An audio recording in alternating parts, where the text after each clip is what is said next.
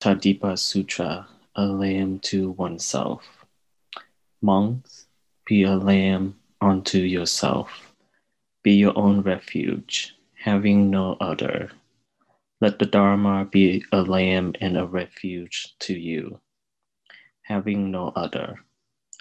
Those who are lambs unto themselves should investigate to the very heart of things. What is the source of sorrow, lamentation, pain, grief, and despair? How do they arise? Here, monks, the uninstructed worldling, change occurs in this man's body, and it becomes different. On account of this change and different, sorrow, lamentation, pain, grief, and despair arise.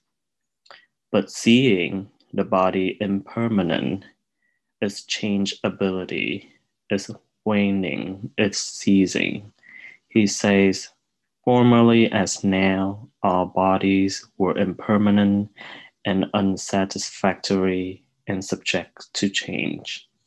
Thus, seeing this as really is, with perfect insight, he abandons all sorrow, lamentation, pain, grief, and despair. He is not worried at their abandonment, but unworried, live at ease, and thus living at ease, he is said to be assuredly delivered.